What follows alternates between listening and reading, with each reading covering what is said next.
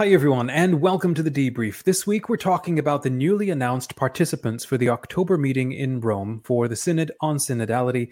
We're talking about the Holy Father naming 21 new cardinals, and we'll wrap with the latest controversy surrounding Father James Altman. This and more with Mike Lewis on the debrief.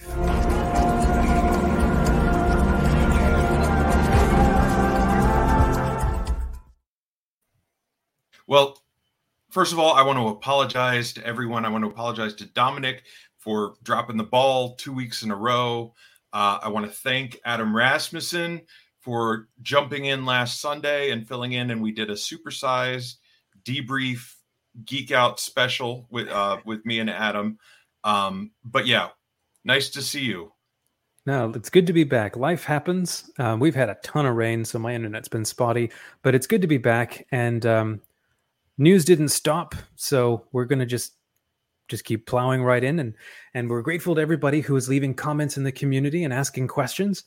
Yeah, there's a lot going on. Okay, well, let's just get into it, Mike. Last week, the Synod released the names of the people who will be participating in the October 2023 and 2024 assemblies in Rome. Can you explain who these people are, how many, where do they come from? Give us an overview. Okay, so basic overview is that this year, this week, they announced for the upcoming meeting, and actually these names apply to both meetings, all of the delegates and participants in the actual synodal assembly in Rome with the Pope. Every country with every bishops' conference gets a certain amount of delegates that they appoint. There are certain, I think the U.S. Bishops' Conference got 6. Smaller countries got fewer. The heads of various dicasteries in Rome, like the prefect for the DDF, the dicastery for the doctrine of the faith, Archbishop Fernandez, who we spoke about a lot in our episode with Adam, and he'll definitely be a figure in future episodes of the debrief. Cardinal Kevin Farrell is a U.S. cardinal originally from Ireland, but a lot of these people are automatically named, the people who are on the staff of the Synod, and then there's what's different is that all participants can vote in the Synod, including women, including lay people, including priests. So no longer is it just the Synod of bishops, it is the Synod. The vast majority of participants, I believe, are still bishops. I think women maybe make up 12 or 15% of the appointees.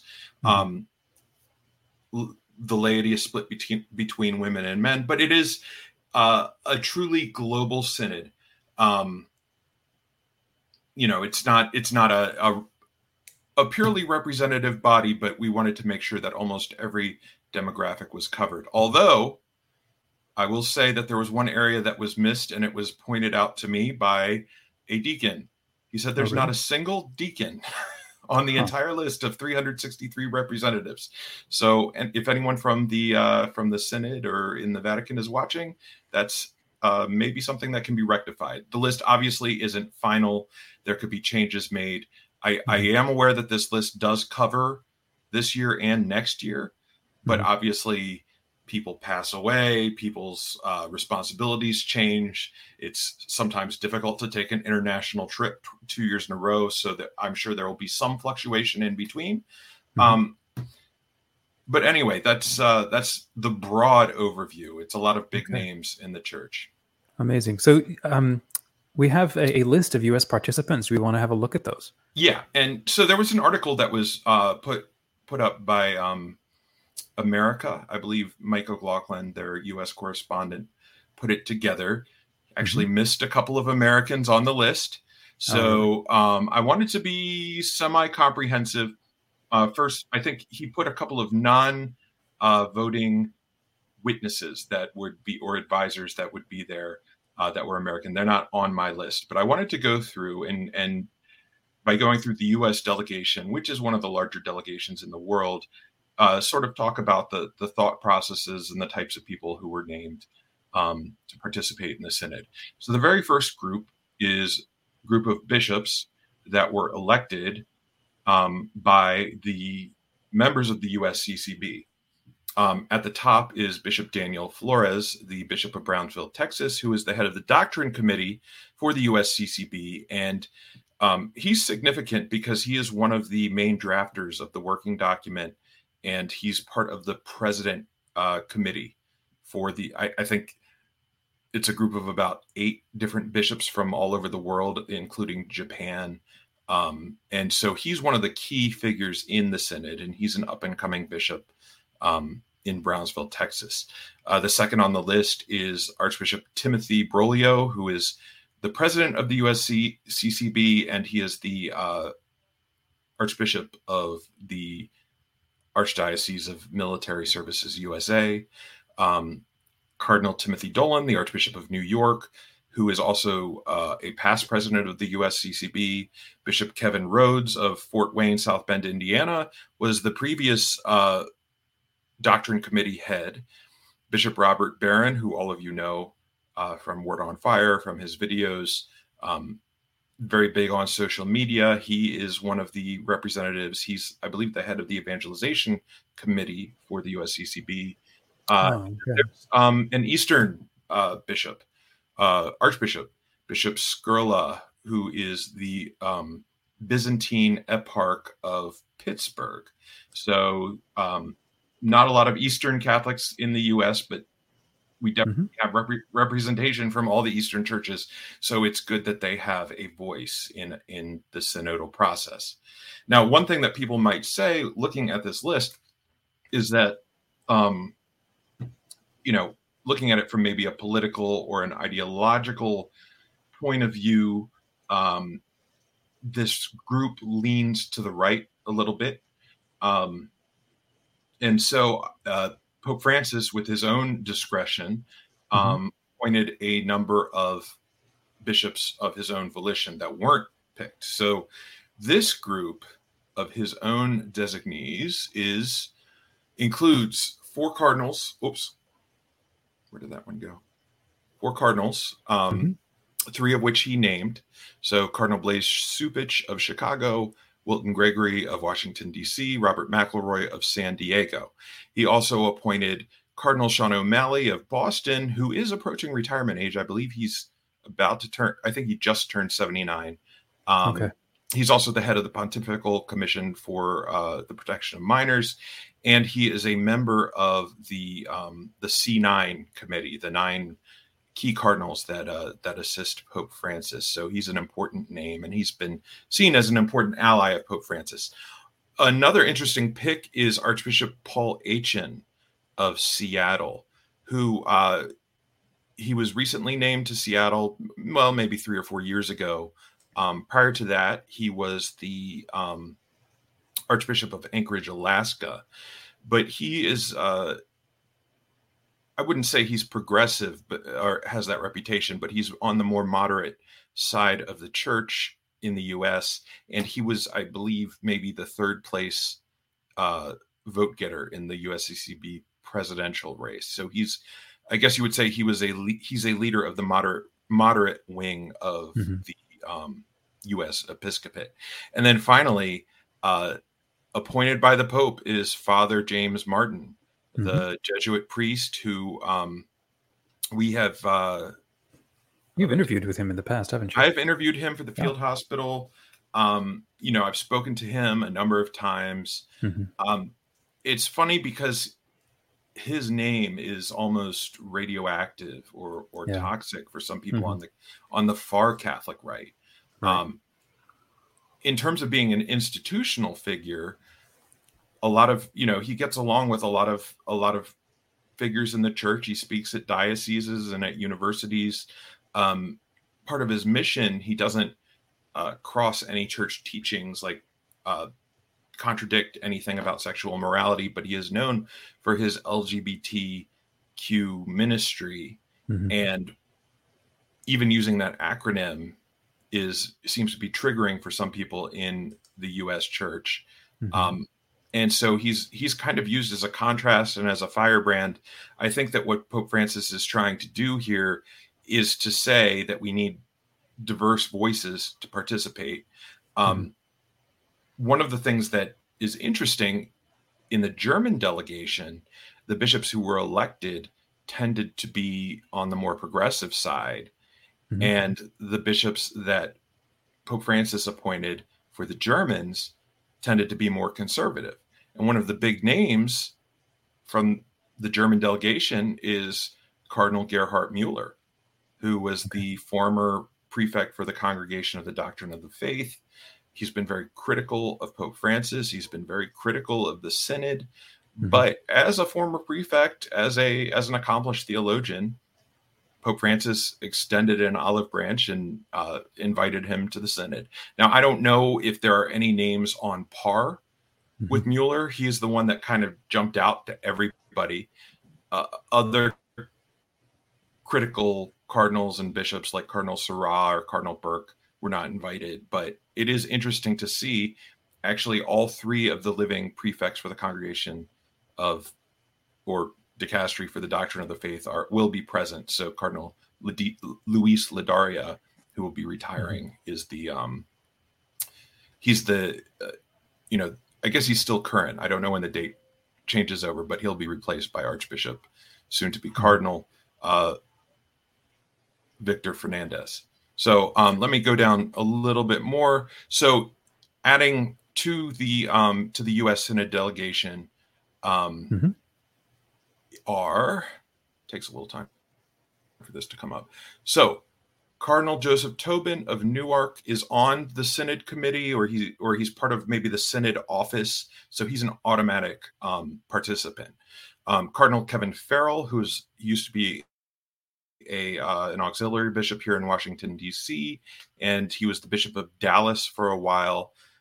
He's an Ireland native, as I mentioned before, but because he's the prefect of the Dicastery for the Laity, Family, and Life, is an automatic attendee. And then another name is Cardinal Designate Robert Prevost. He's an Augustinian missionary who was serving as a bishop in Peru, but he has been promoted by Pope Francis fairly recently as the prefect for the Dicastery for Bishops, replacing the Canadian Cardinal Mark Willett. So, he identifies, I think, as Peruvian because that's where he came from, just like Farrell is American. But I think once you're in Rome, it's almost an international experience. And then the final group here is a group of people who are Synod bound, and they will have votes, is my understanding. It's a group of religious sisters and of laity and a young parish priest. Cynthia Bailey-Mans is an adult faith formation director in Minnesota. Richard Cole is a USCCB staff member who's been their point man for the Synod. And I worked with him. He's a very, very kind man and very good-hearted man. So anyone on that staff, he's probably the best choice. Leticia Salazar she's a sister who's the chancellor for the Diocese of San Bernardino in California, and she has extensive experience with migrants. There's a Polish student, Julia Oseka, who is a student at St. Joe's in Philadelphia, and she's studying theology and physics. And there are actually some articles about her. I was just starting to learn about her participation in the Synod, but she's a very promising young person. Another college student, Wyatt Olivas of the Diocese of Cheyenne, will be, and a student at the University of Wyoming will be participating. And finally, Father Ivan Montelongo, who is a young parish priest in the Diocese of El Paso, which is right on the border of the U.S. and Mexico, will be participating as well. He's only been ordained 3 years. I know that Pope Francis, in a recent interview, spoke very well of his bishop, Mark Seitz. And it was funny because Pope Francis was saying something to the effect of, you have a bishop in the U.S., and it was in the interview with America. I don't know if he's liberal or conservative, but Bishop Seitz, because he's with the people and he supports the migrants and the poor. So anyway, I guess Father Ivan is the shining star of the Diocese of El Paso, maybe. But I actually he follows me on Twitter, so I messaged him the other day and so wished him well. So he's very excited to be going, and I don't know if this is well, the seal of confessional is only the priest's side. So I said, so are you ready to write your 4-minute intervention? Because basically everybody, all of the participants get 4 minutes up on the stage and to talk about whatever they want. And he said he hadn't even thought about it yet. So we'll see, to speak to all the bishops and the Pope. It's your one chance to shine. So I imagine there'll be a lot to talk about when those land. Yeah. And so that was just an overview that I wanted to give, but, to sort of talk about the balance that was brought out. I think that Pope Francis definitely has his idea of which priests in the, or which bishops in the U.S. church are following closer to his mold. And so I think that his picks were reflective of that to help balance out the U.S. group. So speaking of picks, we have 21 new cardinals. And I mean, that seems like a hefty number. And 18 of them are under 80 with the consistory taking place on September 30th. Any highlights you can point to? Any Americans? Well, yes. And so here's the thing. As I mentioned, Bishop Robert Prevost, who's the prefect for the Dicastery of Bishops, will be named a cardinal. He is a native born American, but he's been living in Peru, but he is being named a cardinal, as is Archbishop Victor Fernandez, the Bishop of Hong Kong. And one surprise pick is Archbishop Pierre, who we've spoken about on the debrief a couple of times. He's the U.S. Papal Nuncio. Up until, I believe, about 2 nuncios ago, there was always a tradition that the papal delegate would, when they retired from the U.S., they would go back and they'd get named a cardinal. And then 2 nuncios ago, he actually died in office, the nuncio, towards the end of his term. And then his successor was Archbishop Vigano, who did not get made a cardinal. And I was thinking, because Archbishop Pierre is getting close to 80. He's 77 now, so he's beyond the retirement age. But 80 is sort of the cutoff mandatory retirement age. So it was a nice little gesture of Pope Francis to name him cardinal, and I definitely think, in terms of the message that he's been giving to the U.S. bishops, which we discussed, I think this sends another message, or it's a bit of validation.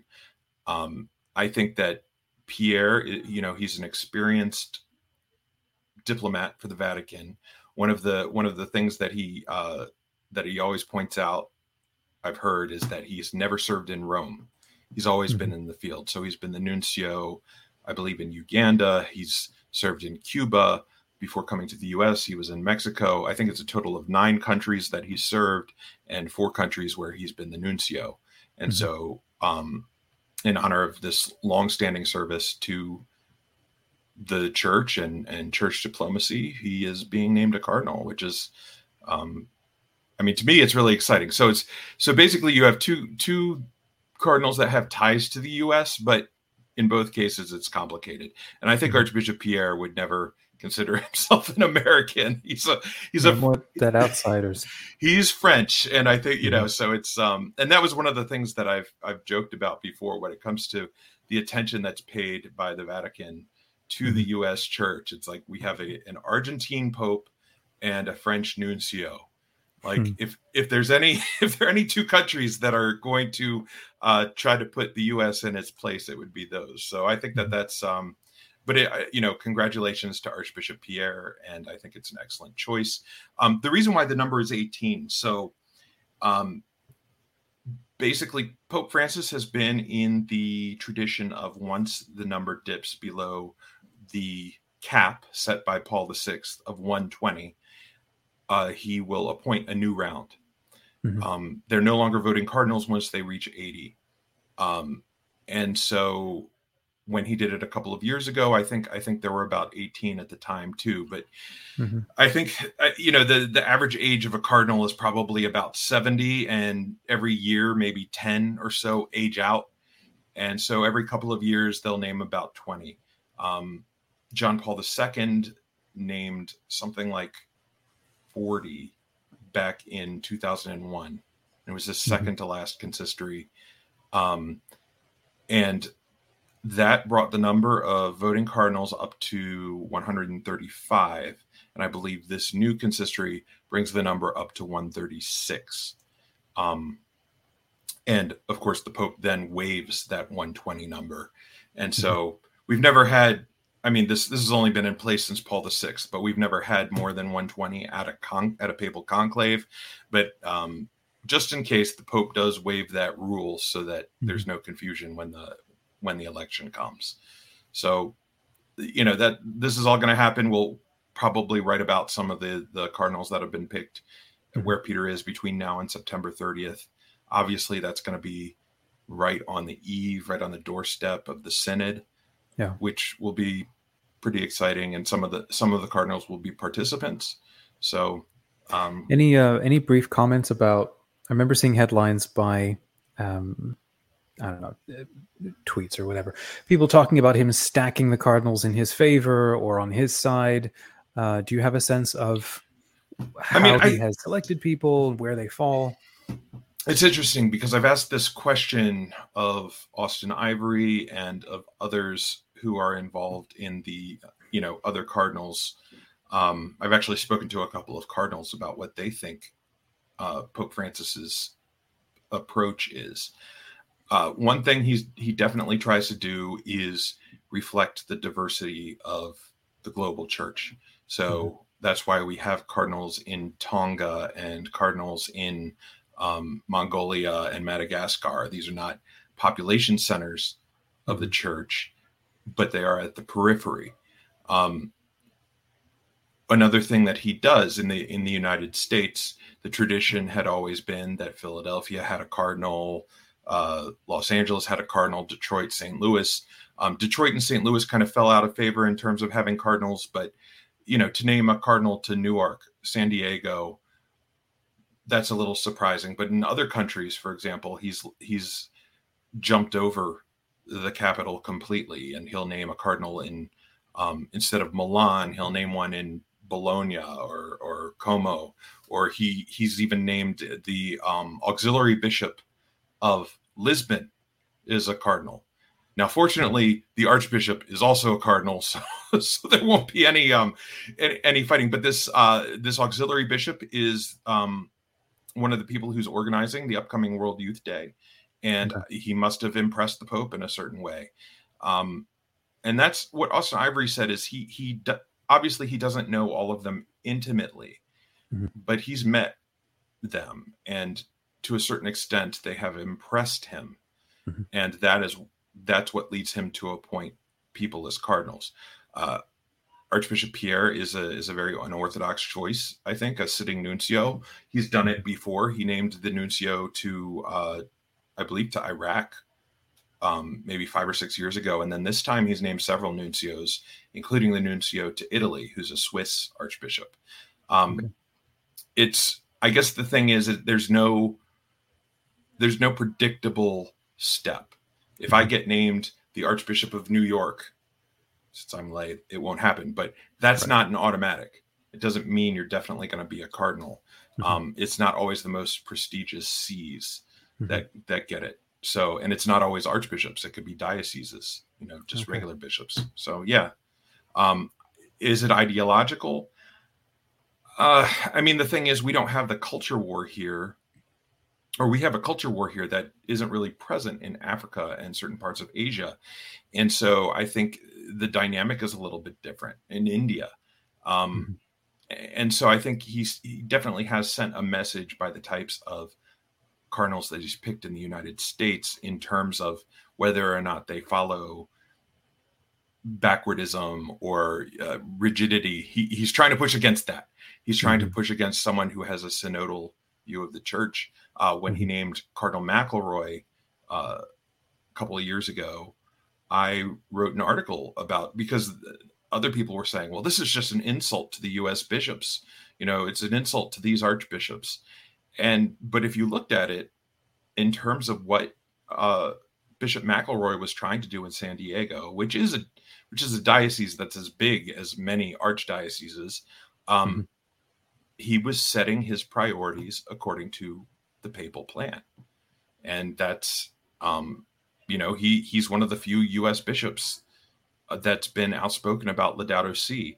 He held a diocesan synod a few years ago because Pope Francis was encouraging synodality in the church. So these kinds of things, I mean, you don't just get it because you have a certain position. He has to recognize something in you that would make him think that you would be a good choice to be a cardinal in the church. So speaking of diversity of opinions and rigidity, this past week or so, you published an article on Where Peter Is entitled, "Has Father Altman Excommunicated Himself?" He apparently called Francis an anti-pope during a conference for the Coalition for Cancelled Priests. What is that all about? Well, first of all, why don't we start with the video, which I do have here. We'll bring that up and you can hear for yourself. Now, this was posted to YouTube 2 or 3 days ago. The conference took place about 2 weeks ago. And this is a small portion, less than a minute, of what Father Altman had to say. He was one of the keynote speakers. Here again, and understand, a real pope solely is responsible for defending the deposit of faith, not making it up according to his own personal ideology. Therefore, it is 100% valid to say Bergoglio actually is an anti-pope. There have been 20 or 30 before him, but he's the worst of all. But again, don't take my word for it. Rather take the word of Jesus, John the Baptist, 2,000 years of saints and martyrs, doctors of the church, popes and holy shepherds, like Cardinal St. Robert Bellarmine, bishop and doctor of the church. So, there you have it. He described Pope Francis as an anti-pope. He framed this anti-pope in history, saying there have been this many before. He goes on to explain St. Robert Bellarmine's thesis for how one might determine if a pope has disqualified himself for heresy. And there's just no question that he is openly denying that Pope Francis is a valid pope. And he's speaking at this conference where a lot of people were bashing the Pope. I don't know if any of them openly described him as an anti-pope as well. But it was one after another. It was people from the SSPX. It was people who write for Crisis Magazine. Peter Kwasniewski was one of the participants. Father Altman, his entire speech, he called the bishops a brood of vipers and used profanity and homophobic slurs throughout the entire thing. I mean, who's on this coalition? It's canceled by who? Priests canceled by who? Well, so I guess the idea is that it is a valid concern, because when you are a priest, you are beholden to your superior. If you're in a religious order, you're beholden to your bishop if you're a diocesan priest. There may be a complaint against you, or your bishop may have a problem with you, or you may be accused of something. There may be an incident. Now, I'm not talking about abuse necessarily. If it's a case of abuse, there's a whole, especially abuse of minors, there's a whole set of procedures that need to be followed. It needs to be reported. It needs to be documented. It needs to be followed up on. And there are accountability checks.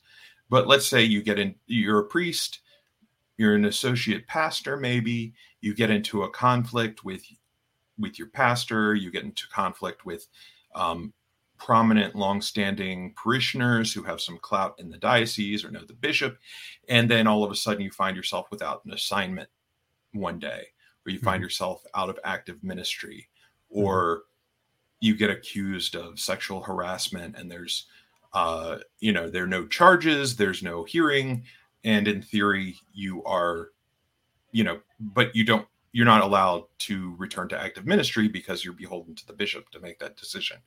And so the validity of these concerns is a question. In some cases, the priests have been obstinately opposed to their bishops. They haven't followed instructions. One of the more well-documented cases is Father Altman. He, we saw his political statements a few months into, I think, or I think towards the end of 2020, his bishop actually wrote a public letter and said that this behavior is not compatible with being a priest of the Diocese of La Crosse. And Father Altman was, so he had this public warning, and he said that he was going to work to resolve the problem with Father Altman in private. Mm-hmm. And this clearly didn't work. Father Altman escalated his behavior, and on July 9th, I noticed that the 2-year anniversary was yesterday. He was removed from his pastorship. He said that he was going to fight it. It's been 2 years. Usually the process takes around a year, maybe a little bit more than a year, because pastors have canonical rights. They can, if there's an injustice done against them, they can essentially appeal to the Vatican. Mm-hmm. So we don't know the status of his appeal or. Oh, well, so, okay. So this is actually something that I did.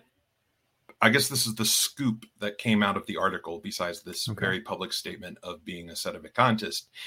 I was curious, it's been 2 years. Why haven't we heard the results of this investigation? So I went to the parish website, and I went to the diocesan website, and I noticed that, so one of the canon laws is basically, when you are undergoing this appeal process, they can't name a pastor of the parish. They put in a parochial administrator, like they remove him.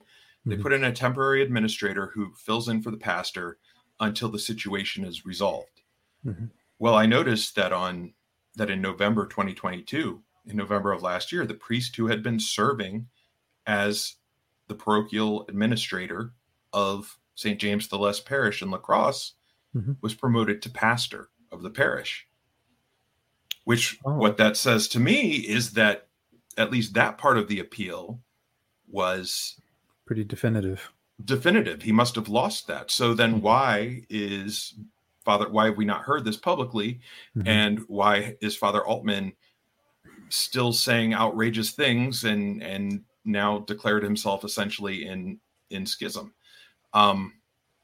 Well, it seems, if I had to guess, honestly, that one little declaration is nothing compared to all the other appearances he's made at various events and on social media.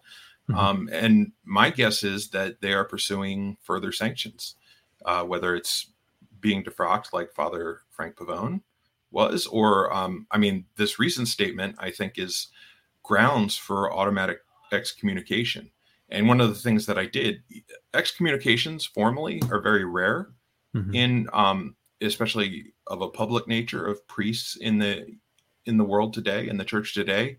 But the few that have been excommunicated, and I note a few cases, it's cases where they have denied that Francis is the Pope, thereby breaking communion with him, going into formal schism, which is, the definition of schism is the refusal of submission to the Roman pontiff. And so local bishops have declared decrees of excommunication, basically saying this person excommunicated him or herself because they broke with the Pope. Now, there are other people out there. Vigano has never had any canonical sanctions against him that I've ever seen. The 100-year-old emeritus bishop of Corpus Christi denied that Francis was Pope, and he still appears on the diocesan webpage as our bishop emeritus. I don't think he's terribly active, and he is 100, but it's hit or miss whether something happens or not. But I want to say, I just have a gut feeling that something must be in the works. Especially, I was going to ask, do you think anything will happen next because of all this? I think there would have to be some kind of public resolution. I think defrocking and excommunication definitely would be on the table. It's up to his bishop, but pretty much everything he says, I think, fits that description or warrants that penalty. But honestly, if you watch the entire talk, or if you watch any of his recent videos, he goes from being pleasant and chuckling and sad or somber, to all of a sudden snarling and angry and almost out of control and using profanity. And I mean, part of me wonders if, I think he may be in a situation where he needs emotional and psychological help. I'm not a psychiatrist or psychologist, but honestly, it's such a sad case to see this kind of extremism and vitriol coming from someone who gave his life to the church. I think ultimately what it comes down to is to pray for him and to pray for the souls who somehow think that he's a truth teller, or that he's using common sense. So that's I think that's all I have for this week. If you want to end on that, on that happy note. And again, you've crafted all of this into an article, so folk can check out the links in the description to go read up on this, and then the other links to the topics that we covered, they are also in the description. So thanks again for the debrief, Mike. This conversation is brought to you from smartcatholics.com, the free online community for millennials, creators, and learners. Join our private Where Peter Is group to ask questions, share insights, and suggest topics for next time.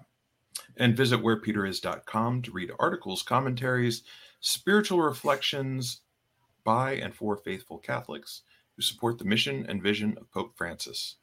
Please share this episode with friends or family or people that you think are going to appreciate hearing this, and do hit the subscribe button so that you never miss an episode of the Debrief. And if you would like to support Where Peter Is, please sign up to be a Patreon sponsor. Yeah, thank you. Please do actively consider that, friends. And thank you for joining us. When it comes to news and controversies in the Catholic Church, stay curious, informed, and engaged. God bless you.